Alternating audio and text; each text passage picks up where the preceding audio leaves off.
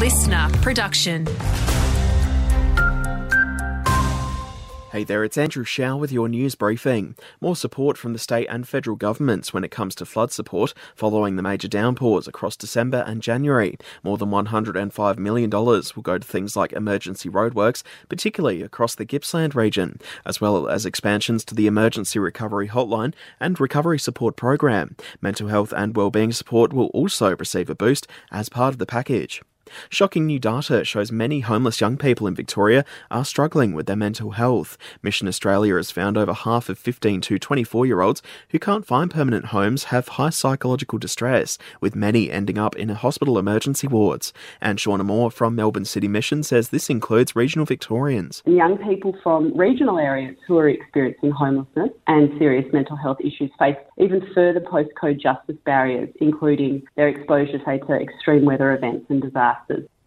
A 29-year-old man will reportedly return to court in April after being charged following the death of a woman in Shepparton last year. The 27-year-old woman was found at the McCubbin Drive property with a gunshot wound but couldn't be saved. The man was arrested yesterday, charged with negligent manslaughter, and appeared in Melbourne Magistrates Court.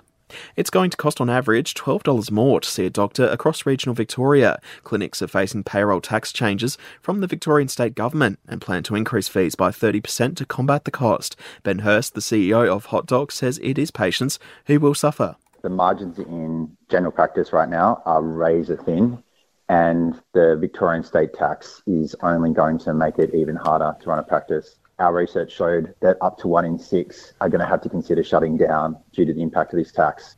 And briefly, Gippsland's own Berries Creek Gourmet Cheese has taken out a major gong, winning Grand Champion Cheese and Champion Blue Cheese at the Grand Dairy Awards.